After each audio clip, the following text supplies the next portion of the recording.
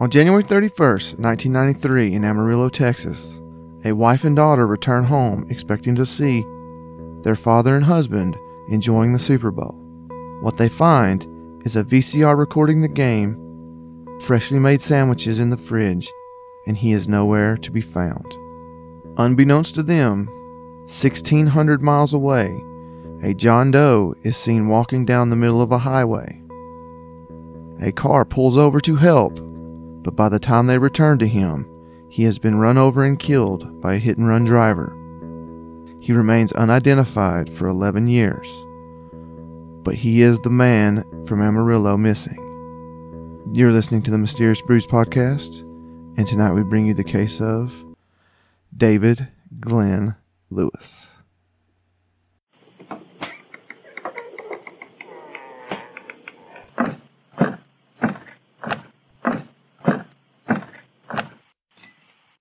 Welcome to a deep, dark, dank, chilly basement. Somewhere in the bowels of Georgia. So how you been there? Listen, Slap I nut? had the hardest time with this opening. I didn't know how to word it. I didn't know how to make it clear. You're supposed to be the cunning linguist. I understand that, but this case is so freaking weird that I didn't know what to do. I mean, honestly, I really didn't. This is probably one of the weirdest cases I've ever heard in my entire life. It is extremely odd. Like we've always said, we don't blah, blah, blah. We don't answer questions. We answer them in a minute. You know the whole routine. This is fucking crazy. It is a doozy, and we say that a lot, but this one is. And the fact of the matter is that it was in 1993, right in the heart of Unsolved Mysteries popularity. And they didn't do it. How do you not do this case? And we didn't know about it. Like we said, I had never heard of it till you sent me a message. Like last week, we were talking about, we've been doing too many missing person cases. We gotta, it's not a missing persons podcast, blah, blah, blah, blah, blah. But then we came across this one. We already had one planned, Emma Philippoff, you heard it last week. But this one, we had to do because neither one of us had heard of it. And it's fucking insane. I think we've said that a couple of times, but I have to echo the fact that it is messed up. Anyway, we did happen to get another 5-star rating, which is a wonderful. We love you. We love every single one of you that reaches out and gives us any type of feedback. But when it's a 5-star review, you're definitely going to get a shout out on the podcast. This one comes from BNick73, and he said, "Great listen. The moist basement, I imagine, has a red yarn strings tying all the events to the Sasquatch. Two old boys telling it how it is. You guys keep it up." Which kind of creeps me out. How? He knew we had string, but it's not red. No, either he is just very good at guessing, or he got a view inside this place, because pretty damn accurate, if you ask me. Again, like we said last week, if you are a patron, we appreciate you, and we're going to send you something. It may not say Mysterious Brews on it yet, but you're going to get something sometime soon, so be looking out for it. And if it doesn't arrive, it wasn't the fact that we didn't send it, it was the mail, swear to God. Yeah, COVID. It wasn't because we forgot, I No. assure you. We're on top of things. All right. We did get a new Patreon patron, and that is Tracy Leanne 76. Gotta love it. And last week I still ain't seen a damn dime from this. I don't know what you're doing. Coke.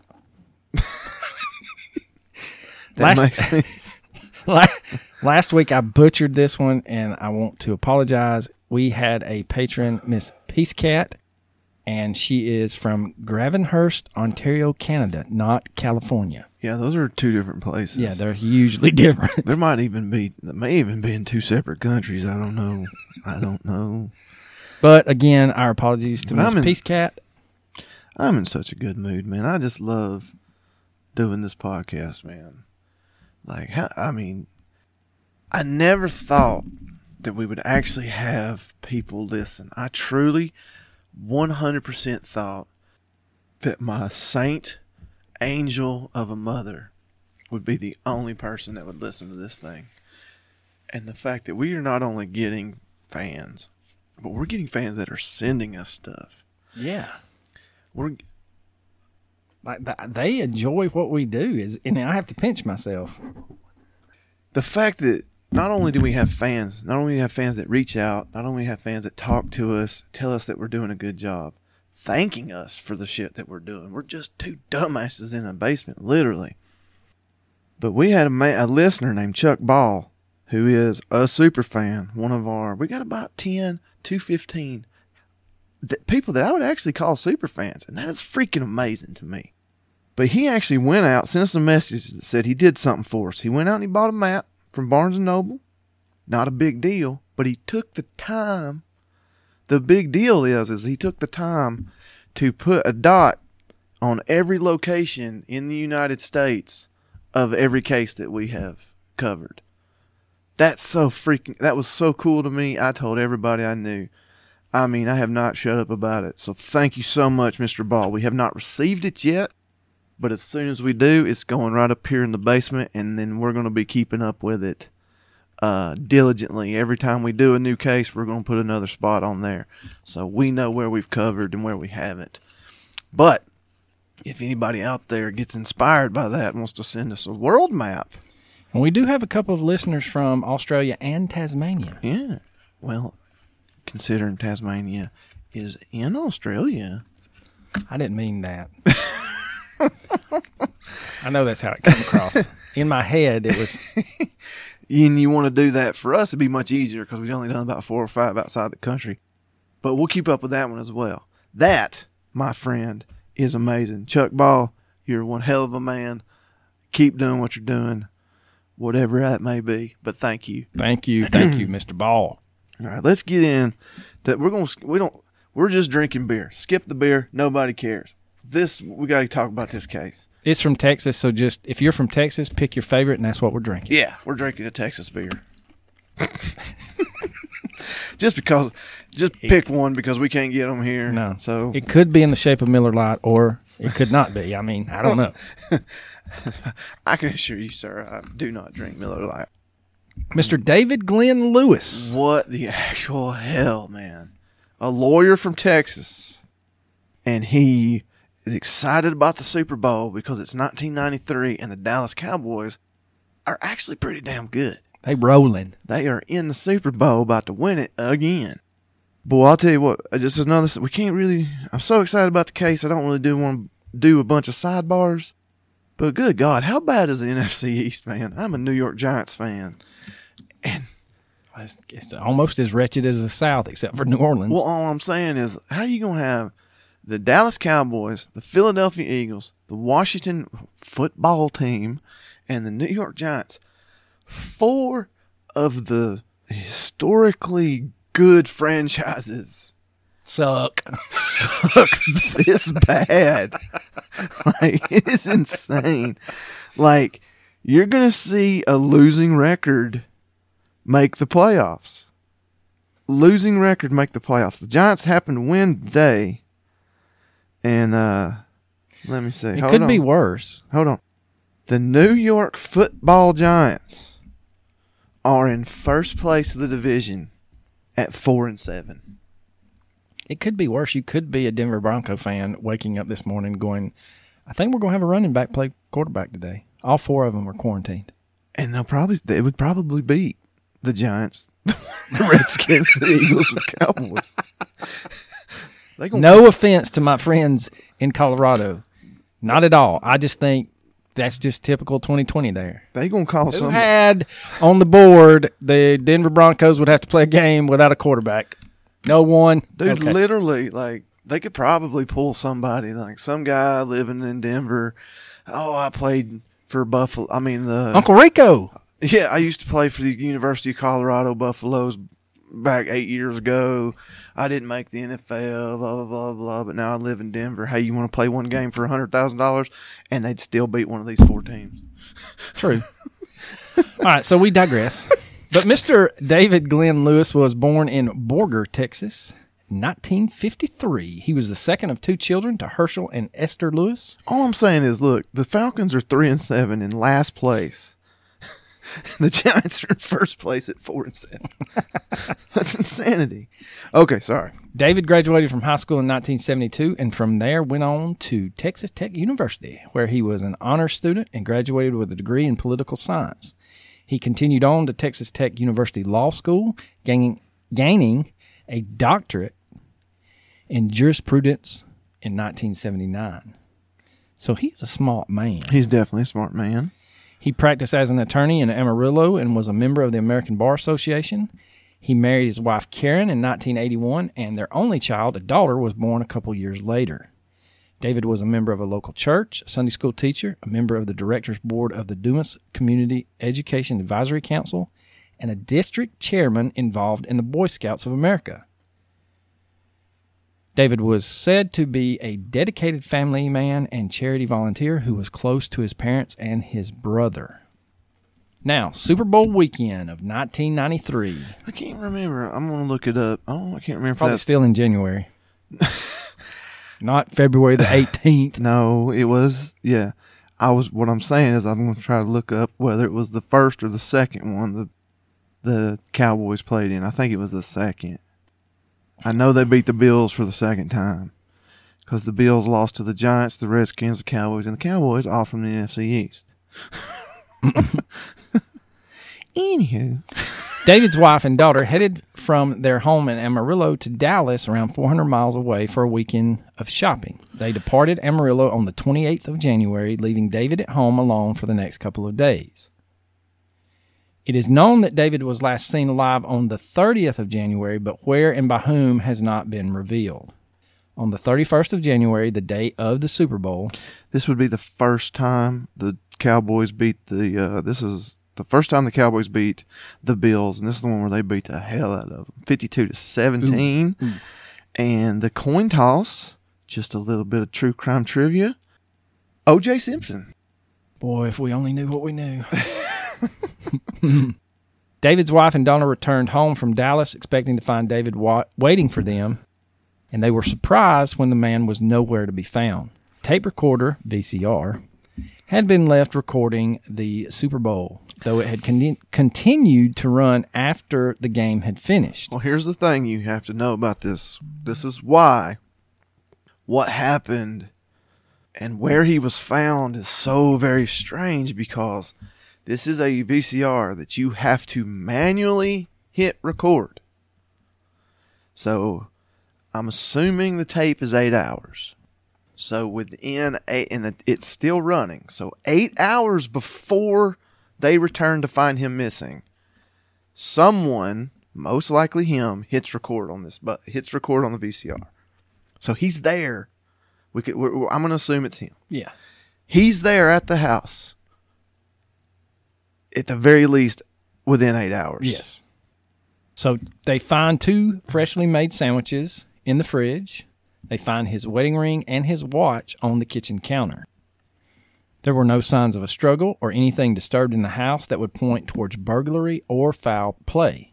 It appeared as though David had simply slipped out for a while. Due to the game and the tape recording, David's wife believed David may have gone to a friend's house to watch and would return home. However, a day later, the 1st of February, there was still no sign of David, and that is when his wife goes to the Amarillo Police Department to report her husband missing. So, unbeknownst to them, 1,600 miles away on February 1st in Washington, what is it, Yakima, Washington? Yakima County, Washington, around 10:30 p.m. 10:30 p.m. on February 1st. A man is seen walking down the middle of a highway. Route 24 near Moxie. He's wearing Army-style clothing, Army-style boots, and he does not look like he's in the best type of shape. Maybe disheveled, maybe confused, whatever. And a car passes him. The people in that car decide that that's very dangerous, as one would be led to believe.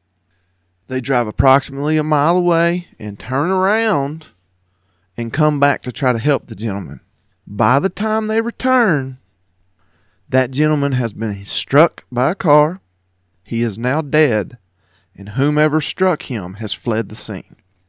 Now, some sources, unconfirmed, will come out and state that this man was lying down on the road, while others would claim that he was walking along the center of the road. Mm-hmm.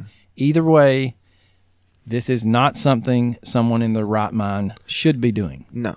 And the people in the car are going to say that he was walking, so I'm going to believe them.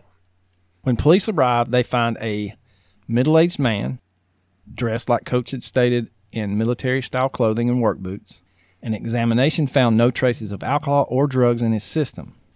Investigators believed him to have been the victim of an accidental hit and run, and supposedly a Chevy Camaro was seen leaving the scene around the time of his death.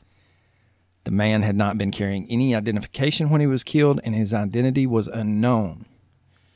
Unaware of this discovery, the investigation into David's disappearance continues. So on February the 2nd, this is the day after the John Doe body is found in the middle of the road, the investigation into David Glenn Lewis's disappearance in Amarillo begins to heat up when they find David's car. He had a red Ford Explorer that was found outside the Potter County Courts building downtown. Under a mat on the floor, police find David's house key and his car keys. His checkbook, credit cards, and driver's license were inside the car in the usual place David kept them. With the recovery of these items in his vehicle and the fact that his wife found his wedding ring and his watch at home, he has no personal effects that are missing. And this leads police to absolutely nothing. There is more questions than they have answers. Mm-hmm. However, the investigation does lead to an interesting piece of information. Sometime before his death, David had informed his wife that he believed he had been in danger. He wouldn't, however, tell his wife any information about the threats he believed to be going on or what the cause of that danger would be. David's family believed his disappearance may have been linked to his work as an attorney, maybe a disgruntled client, or an individual who held David accountable for something that had happened as a result of a case and wanted to exact revenge on him. David was due in Dallas a week after his disappearance for a deposition in a conflict of interest case between his former law firm and a very wealthy client. David had told his father that he had no intention of covering up any wrongdoing by his former firm and was going to, quote, tell the truth, whoever it hurt, end quote. If that don't sound ominous, and if that don't sound like it gets you in some trouble. Those leads went nowhere. And it wasn't until investigators made a significant discovery that David had purchased 2 plane tickets in his name around the time of his disappearance. The first ticket was purchased on the 31st, and it was a ticket from Dallas to Amarillo. Interestingly, this is the same journey David's wife and daughter made on the same day. Yeah, but here's the thing, is the plane ticket is from Dallas to Amarillo. He is in Amarillo. That's a 300 and something mile trip. So was he planning on driving there and then flying back? It doesn't make any sense. No, none. The second ticket was purchased a day later on the 1st of February, and it was a ticket from Los Angeles to Dallas. This is the day that John Doe's body was found in Washington State. Mm-hmm. The intention of the plane tickets is unknown. They also don't know if they were even used. Right. Did he intend to use them? If so, how the hell was he going to get from his home in Amarillo to Dallas, a 5-hour car journey? Fly back to Amarillo, and then the next day somehow be in Los Angeles and fly back to Dallas. Well, what's the point of that? And why? So the man has purchased tickets to fly from destinations that he is not at, but he is going to be found 1,600 miles within 24 hours of his disappearance. He's going to be dead 1,600 miles in Yakima County, Washington, in clothes he does not own. With no identification. With no identification on him. Less than 24 hours of him being missing. Now, we'll get to the fact that he's going to stay a John Doe for 11 years, but we'll get to that. But just the fact of the matter is, he didn't live 24 hours after his disappearance. He is dead. There is no explanation of how he got there. And in Amarillo, since there were no more leads, they basically closed his case after 11 months because they were unaware of John Doe's body 1,600 miles away. Well, of course. I mean, at the time, why would you... It's just... I mean, now we can say, oh, that's crazy. Why wouldn't they do this? Why wouldn't they do that? It's because people have been ruined by damn CSI. You watch that damn CSI show and you think... DNA comes back in 24 hours. Yeah, why didn't they just fucking run a computer scan of blah, blah, blah? It's like, no, that's not how it worked. And it definitely wasn't how it worked in 1993. No. So in 2000... I mean, OJ got away with murder in 1995. So clearly... They don't know what they are. They don't know what they're doing. In 2002, police told local press that the plane tickets purchased in David's name around the time of his disappearance led them to believe that David left home on his own accord and they did not expect or suspect foul play in the case.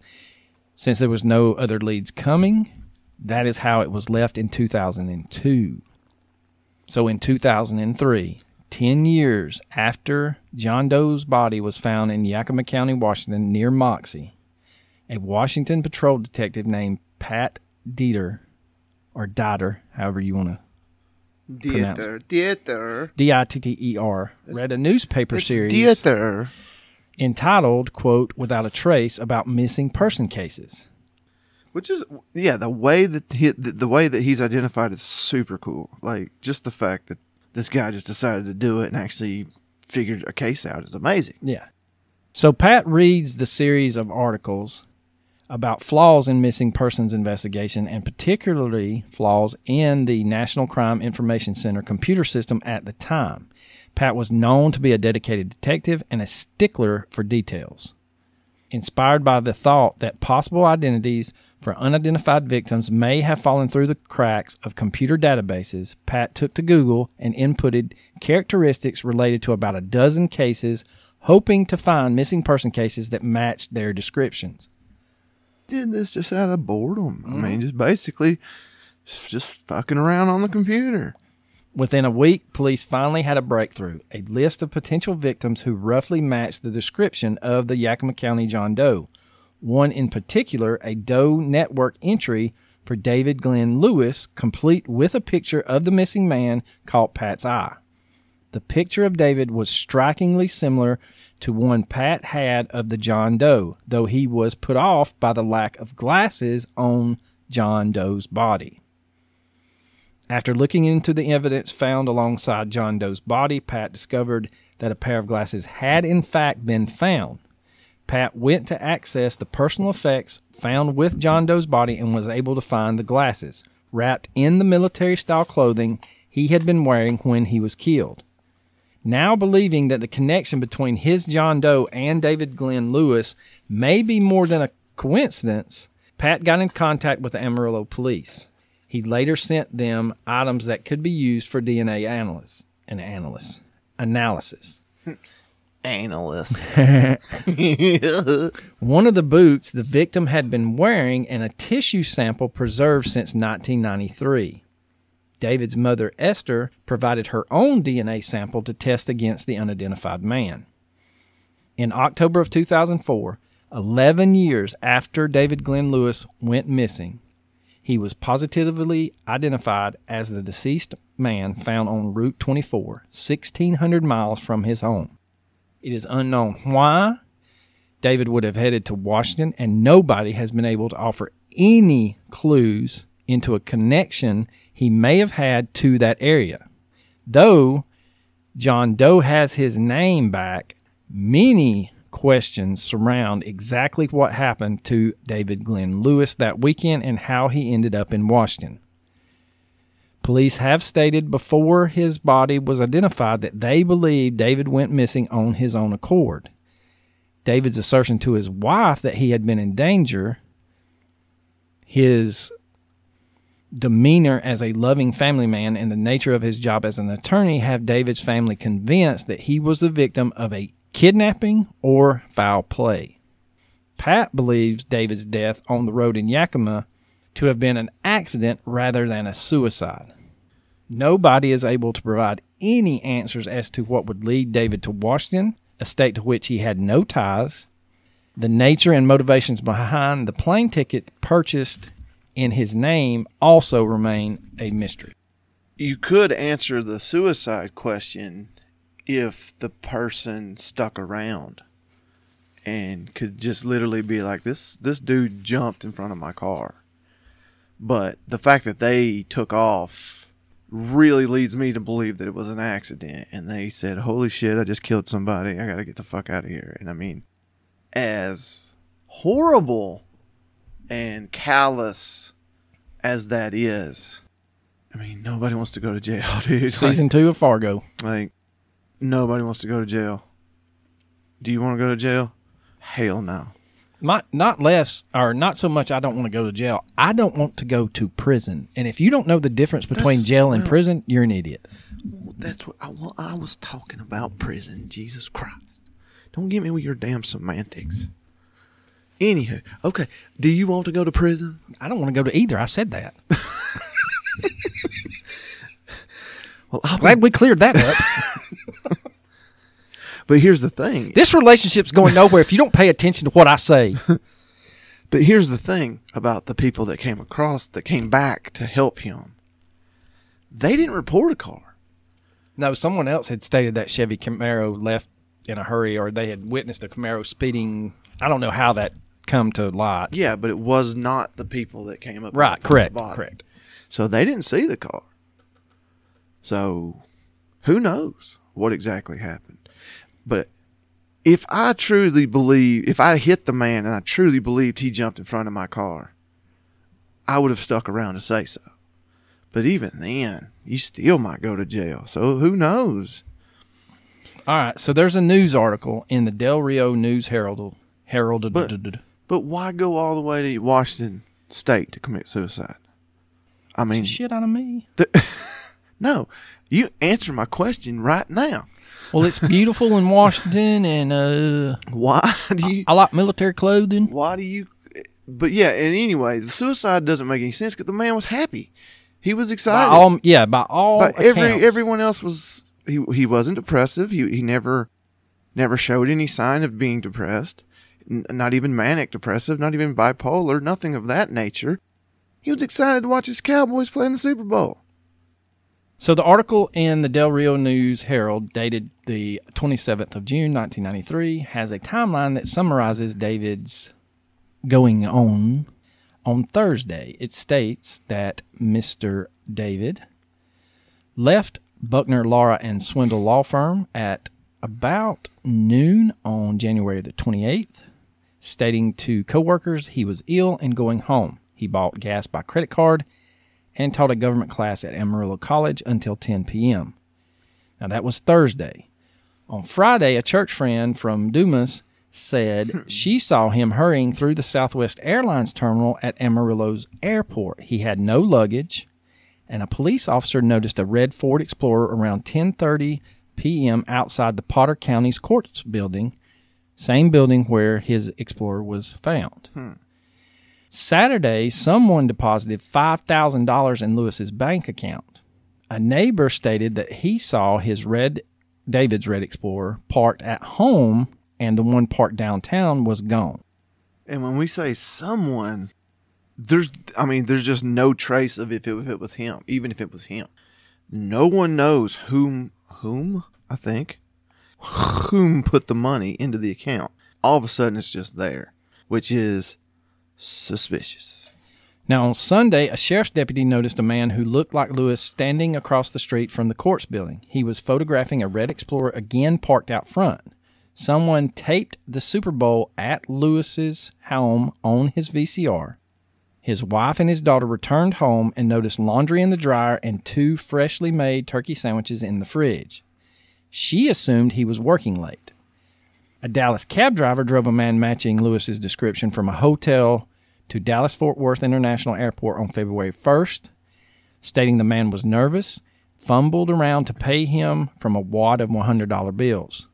Police soon find the Explorer out at the courts building with the keys under the mat, his checkbook, driver's license, and 2 gas credit cards. This article also stated that David's wife says that only clothing missing from the house was a pair of green sweatpants. It goes on to outline 2 cases in which David was involved in where someone may have wished him harm. The first was a lawsuit by a murder convict, Bobby Templin, against his former father-in-law that was eventually withdrawn. Lewis represented the father-in-law who felt that Bobby lacked the money and influence to arrange a murder from prison.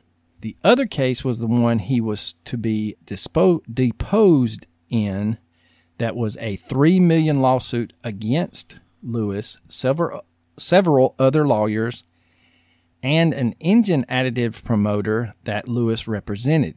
But his attorney could see no motive because no one benefits from Lewis's disappearance as it was covered by insurance.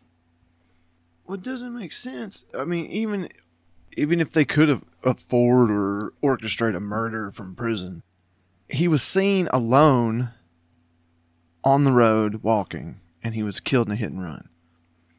There are far easier, it's 1,600 miles away from his home. There are far easier ways to get a hit. Yeah, I'm thinking a revolver. Or how about you just hit and run when he hit and run, wait until he checks his mail, and then hit and run him? Why are you going to take him all the way? So let's back up a tad and go through the timeline of the events that we know so far. January 28th, 1993. Crazy. David's wife and daughter head from their home to Amarillo. That's not the crazy part. I'm sorry. Go ahead. Normal. Head from their home in Amarillo to Dallas for a weekend shopping trip. January 30th, David is seen alive for the last time before he is seen on the road in Washington. Details of who saw him and where have not been made public. Well, actually, let me speak on the weirdness of that. I mean, you're gonna fly or drive 300 something miles for a shopping trip? That is kind of strange. But I mean, maybe it was just a girls' weekend. I don't know. That's what it would seem like. No. I'm not trying to tie it to the case at all. No. I'm just saying that's just weird. Yeah, to 2 men, but you're right. Women plan these weekend shopping trips all the time. So you're right. It could have been a girl's mother-daughter kind of deal. Yeah, it's true. So, but still, that's a long way. Yeah. So January 31st, a plane ticket is purchased in David's name from Dallas to Amarillo. Whether this ticket was used and by who is unclear. David's wife and daughter return home from Dallas to find David nowhere. The tape recorder is recording the Super Bowl game, but continued to record after the game was over. There are 2 fresh sandwiches in the fridge. She finds his wedding ring and his watch on the kitchen counter. She assumes that he's gone to watch the Super Bowl with his friends. Yeah. February the 1st, a second plane ticket is purchased in David's name, this one traveling from L.A. to Dallas. Again, it is unknown if anyone used this ticket. With no sign of David still, David's wife reports him missing in Amarillo. On February the 1st, in Yakima County, Washington, motorists claim to see an individual on Route 24 near Moxie at around 10:30 p.m. They turn around to warn other drivers, but return to find the man dead. A Chevy Camaro. A Chevrolet Camaro, also known as a Camaro, was seen leaving the scene. The deceased man, who was found wearing military clothing, was not identified. He was found to not have been intoxicated at the time of his death, and all drug screens were negative. February the 2nd, David's car, a red Ford Explorer, is found parked outside the Potter County Courts building in Amarillo. His personal effects are found the keys are found under the mat, and then his checkbook and credit cards and all that stuff are found inside where he normally kept them. Fast forward to 2002, police in Amarillo believe there's no foul play to have occurred, and they're stating that David disappeared voluntarily. 2004 is when Pat uses Google and bloodhounds to find that David looks a lot like John Doe. Mm-hmm. Now, we get into some questions that are unanswered. Sit back, folks. Sit back and relax, because... Why did David leave his home in Texas and travel 1,600 miles to Washington State? He had no known ties to the state. Was he running from a perceived threat to his life? Was he meeting someone? Did he simply want to leave his family? Did he ever intend to return home? How did David get to Washington in the first place? I don't know. Were the plane tickets brought? Join us next week. Deuces. Were the plane tickets bought in his name connected to his plans? What's the connection to L.A. is my biggest question. Because if you're going to go to Washington, why are you traveling to L.A. to go to Washington? Just go to Washington. Why are you going to buy a ticket to go from Dallas to Amarillo when you're in Amarillo? I mean, so those. I mean, are there more plane tickets we don't know about? I mean, yeah. I mean, this is pre 9/11, so there's not a whole lot you can do with plane tickets. Well, I mean, we do know that these are purchased. We do know that they're purchased by him. Did he maybe purchase other plane tickets in cash? Why? And if he did, why? My biggest thing, and this is another question, what's the significance of the clothing he was found in when he was struck by the car? I mean, according to what I read, the wife never said anything about him owning military-style clothing or work boots. And then, why was he on that road? I don't know. There's an interesting article that we will post a link to about this, and it is titled, "Do You Know the Way to JonBenét?" And it is a rabbit hole that you may or may not want to dive down. It's odd, to say the least. I didn't find this, so I'm intrigued. You have piqued my interest as well, sir. It goes into the Ramsey case. Are they going to... Okay, go ahead. I am fully... I am at full attention. They're going to tie this to the JonBenét Ramsey case? The way it starts off is... A case in Colorado. Well, that too, but... That's a case in Colorado from people that moved from Georgia, and they're going to tie it to this case. It says that that case has more questions than ever, and felt like... And the article... The author of the article states that it was one of the most ambivalent cases that he had ever read until he found David Glenn Lewis's case. Okay. And it goes through... Still confused. Yeah, I don't know how it ties into... But they have a picture of David with his glasses. And those are very distinct glasses. Very distinct glasses. You mean nerdy. I mean, they go from his eyebrows to the cheekbones. They're huge.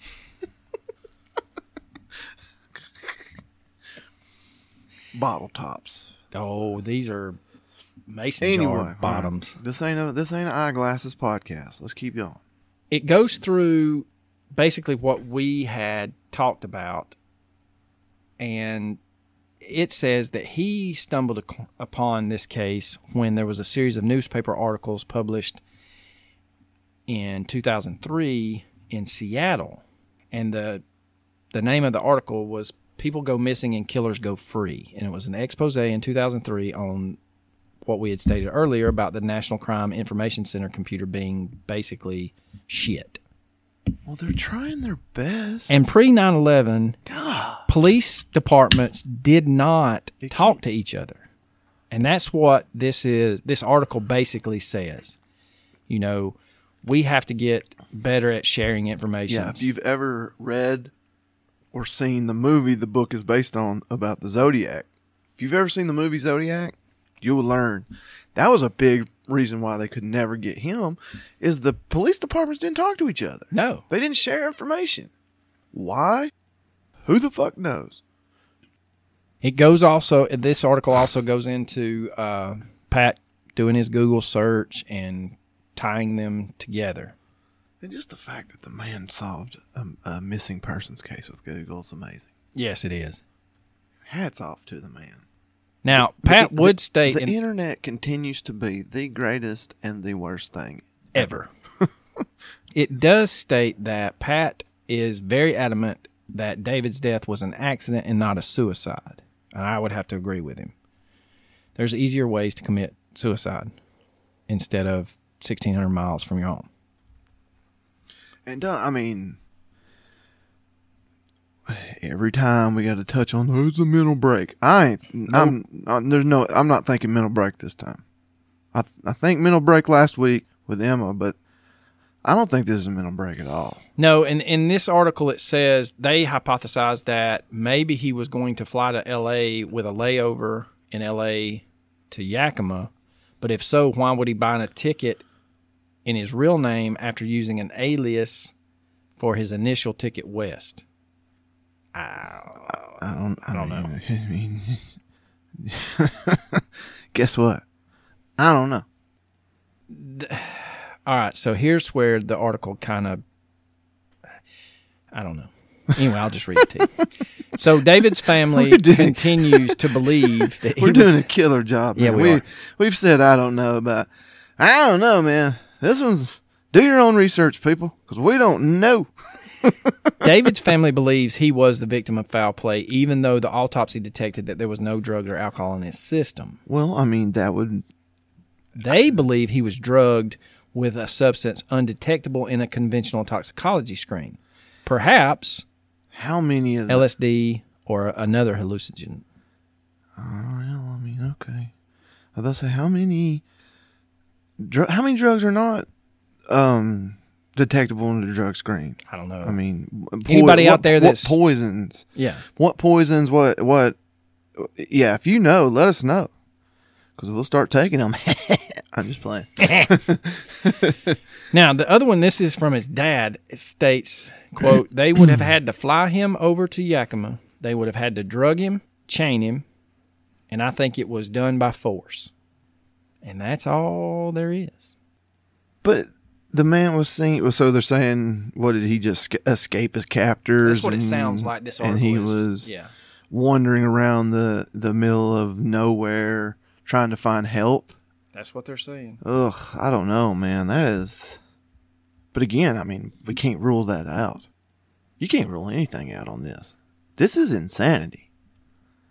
You want to talk about the murder mystery mayhem? This is the mayhem. Something wild went on.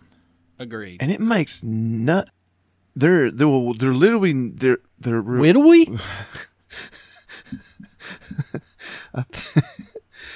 You know, people probably wouldn't notice how bad we are at this if we didn't poke at each other. If we wouldn't point it out to each other every time. They would probably just be driving in their car and go, I think he said Whittlewy. Yeah, the Whittlewy will be no explanation to this that any of us can give that's going to make any sense. There's nothing. Even if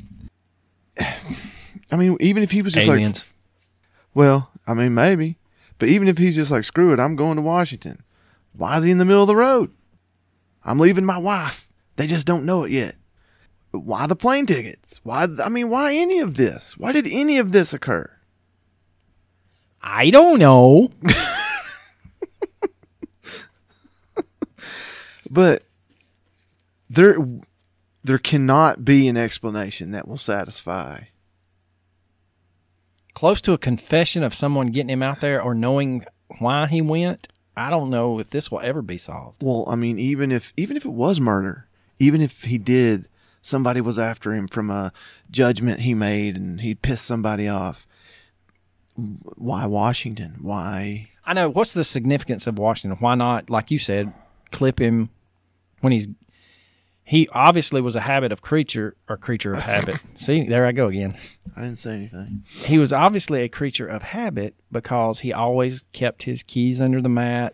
And if for those of you that are like, why the hell is he keeping his keys under the mat? Well, that Explorer had the electronic thing on the outside where you could lock your car from the outside and keep your keys in your vehicle. Yeah. So that's not the little unheard digital of. thing, Yeah. like the beep bop boop boop. Well, no, it was numbered like 1, 2, 3, 4, 5, 6, 7, 8. Oh yeah, a little bit before the Yeah. a little bit before the creation of the beep bop boop Yeah, boop. the beep bop boop. That guy's a genius. He deserved a raise. That's He all. does. With the fact that the wife knows that he keeps things in his vehicle, his keys would be under the mat, that kind of, and then also the fact that it didn't raise alarm that his wedding band and his watch was on the counter. To me, that screams, I'm walking. I'm gone. I'm Yeah. out. Y'all have a great life. It's good knowing y'all. But again, Why? why Washington?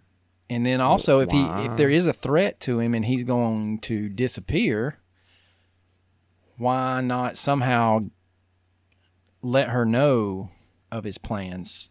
Well, because if those people want him that bad, you torture his wife until she gives up the information. True. I ain't getting tortured. You start torturing me, I'm talking. Yeah, just kill me. I'll give you anything you want. No, don't kill me, but I'll give you anything you want. Just don't hurt me. Don't pull my toenails off. Don't put my head in a vice like on the movie Casino. I will tell you who it is and where they are. All right. I mean, what are your... we beat this to death, but I mean, I don't... This may be a fairly short episode, but because there's just There's no information out there. None. I was going to say, not even about the little information. There's no explanation for this. This is the craziest thing I have ever heard in my entire life. I thought the Yuba County 5 was weird, but you can chalk that up to their mental disability. Yeah. If you really have to put an answer to it. That don't make sense. But this was a highly educated man, not depressed, claims he's in danger.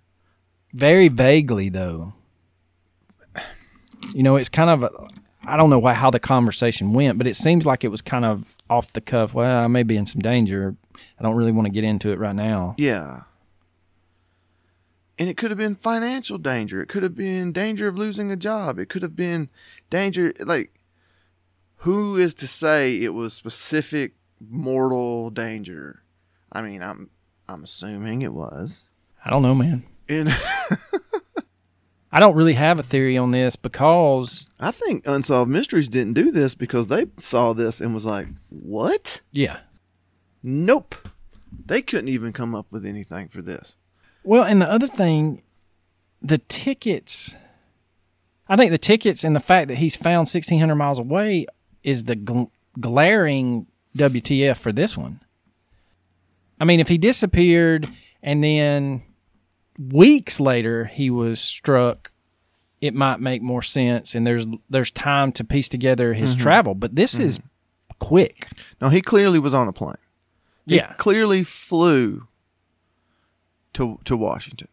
There's absolutely no other way about it. You cannot, Cannonball Run, this one. Yeah, this is... Speaking of which, if you've never watched Cannonball Run, that is the best. It isn't, but... It really is. No, we're not getting into that. But anyway, he had to have flown. Bottom line, you cannot convince me otherwise. Unless they just drove straight through the night, nonstop. This is 1,600 miles. Let's say, do the math for me. Let's say they're going an average of 70 miles an hour. That's on average. We're talking city too. I mean, you're gonna have some city. 23 hours and 25 minutes driving the correct speed limit and toll roads. You'd have to piss in a jug. Yeah, that's a very small window to make it in a car. But again, the tape was running, tape was recording, He left within 8 hours of pressing record. Yes, he left within 8 hours of pressing record, so that gives us, and then he died at 10:30 the next night. So that gives us 36 hours maybe total. I mean, it's doable, but at the same time, if he did it, what did he drive? If he drove that whole way, where did he get the clothes? Where did he get the car? Wasn't his car. True. So, in my research, and I did try adamantly to find some, there is not a whole lot of theories out there. And when I mean not a whole lot, I mean I didn't find a single theory out there. You look up the information of this case, and at the conclusion, you see the yeah. like, and there's that random, he had a mental break. Imagine the emoji of the person with their hands up, shrugging their shoulders. That's the theories you find. Yeah, because there's just not any information out there. And I understand that it was 93 and the digital footprint was not there, and they probably didn't at the time think to check bank records or credit card receipts because he was a John Doe. And 10 years later, those are probably gone because everybody's probably moving towards computer records within that 10-year time frame. It's still, I would say that it was still possible with enough effort that you probably could have found something. But yeah, I mean but we have the evidence of the 2 plane tickets. But again, though, they don't know if they were used. So but we know that he purchased them. Right. We know that he purchased And like you said, he could have purchased a ticket to Washington by cash, and there's no record of it. It's a head scratcher. If you're listening to this and you have a theory, and you have any theory whatsoever, please, I want to hear anything that would try to possibly make sense. Because if it's a murder, doesn't make sense. Too far away. Too convoluted. There's too many moving pieces in it to put him in the road. All right, let's say, I'll give you this. If it's a murder, you drug him and hope he dies of exposure in Yakima? Yeah, just leave him in the middle of nowhere and then he stumbles into the road, tripped out of his mind, and gets hit by a car, and you're like, oh, that's even better. But there's no drugs in his system, no alcohol in his system. He's not intoxicated. He's just there. Yeah, if we have anyone in the medical profession that deals with autopsies or toxicology screens, that you could reach out to us at mysteriousbrews@gmail.com and let us know what's in a toxicology report. And even if you knew what's in a toxicology report in the 90s, did it change by the early 2000s? That would be great. I would accept an opinion from somebody who knows how to spell toxicology at this point. You don't even have to be in the field.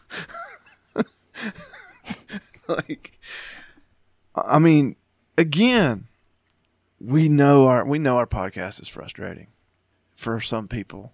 We get feedback on it. People want answers. We have none on this one. There's nothing to explain this. No, there's not. I don't know.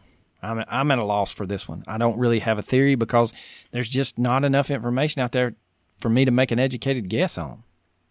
Well, we're supposedly educated people.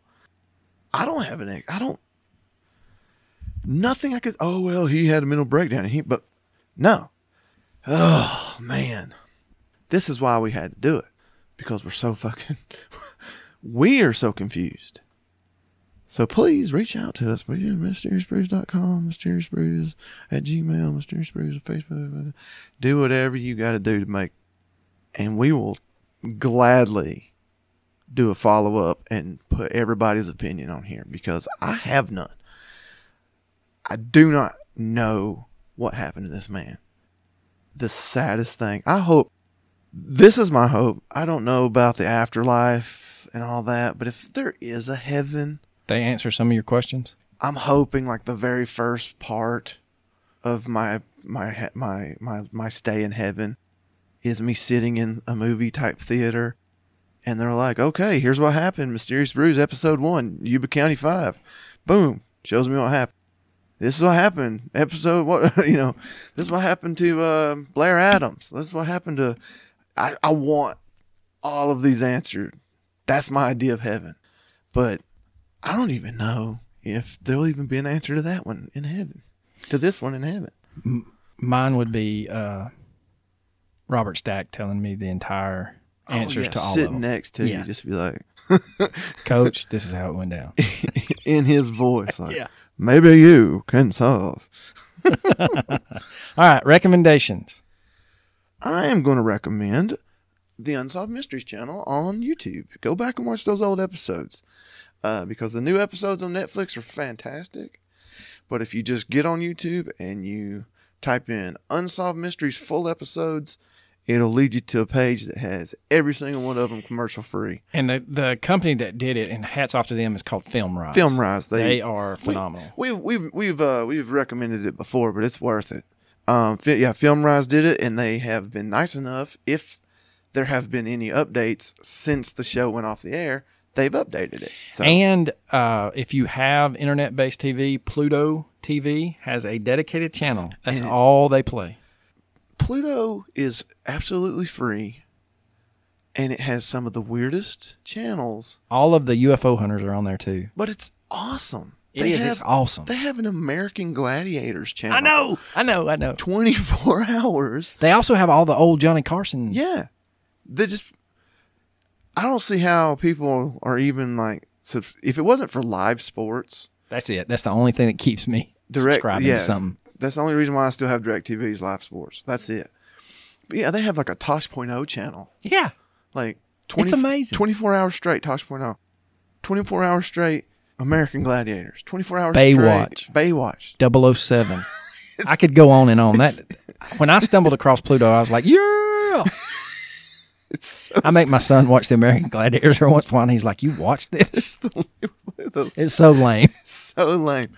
There are so many things back in our past that you just have to leave in the past. Like, as a child, my favorite television show was Alf. Yeah. Loved Alf. And then I saw that it was coming on some channel now, late at night. So I'm like, oh, we're recording Alf, baby. And then you watched the first one. I watched 2 episodes, and I was like, oh, Jesus. What was I ruined my whole childhood. The only thing that's kind of stood the test of time for me is Cheers. I could watch that over and over again. Never seen it. Need to watch it. It is good. But yeah. My recommendation is the only reason I'm recommending. Didn't you just? Yeah, Pluto is the best. Didn't you just? If you don't like my recommendation of Pluto TV, then we did finally convince one of our listeners from Washington to start watching Justified. So I recommend Justified. Oh my God, it's such a good show. My wife hates that show. Mine does too, but I watch it because I quote it all the time. That's the show I go to sleep to, and she's like, they have minimum 54 gunshots per episode, right? And I'm like, yeah. She's like, it's awesome. It's hard to sleep through gunshots. And I'm like, not for me. All right, then. Well, you got anything else there, Slappy? I'm good, brother. I had a great time today. I hope you did too. I did too, man. It's great to be back in the saddle again. Yeah, like, subscribe, give us a rating. Tell a mother, tell a brother, tell whoever. Tell a friend. Get somebody. Yeah, that's a mission. Get one other person to listen to this podcast if you enjoy it. And we would certainly appreciate that. Deuces.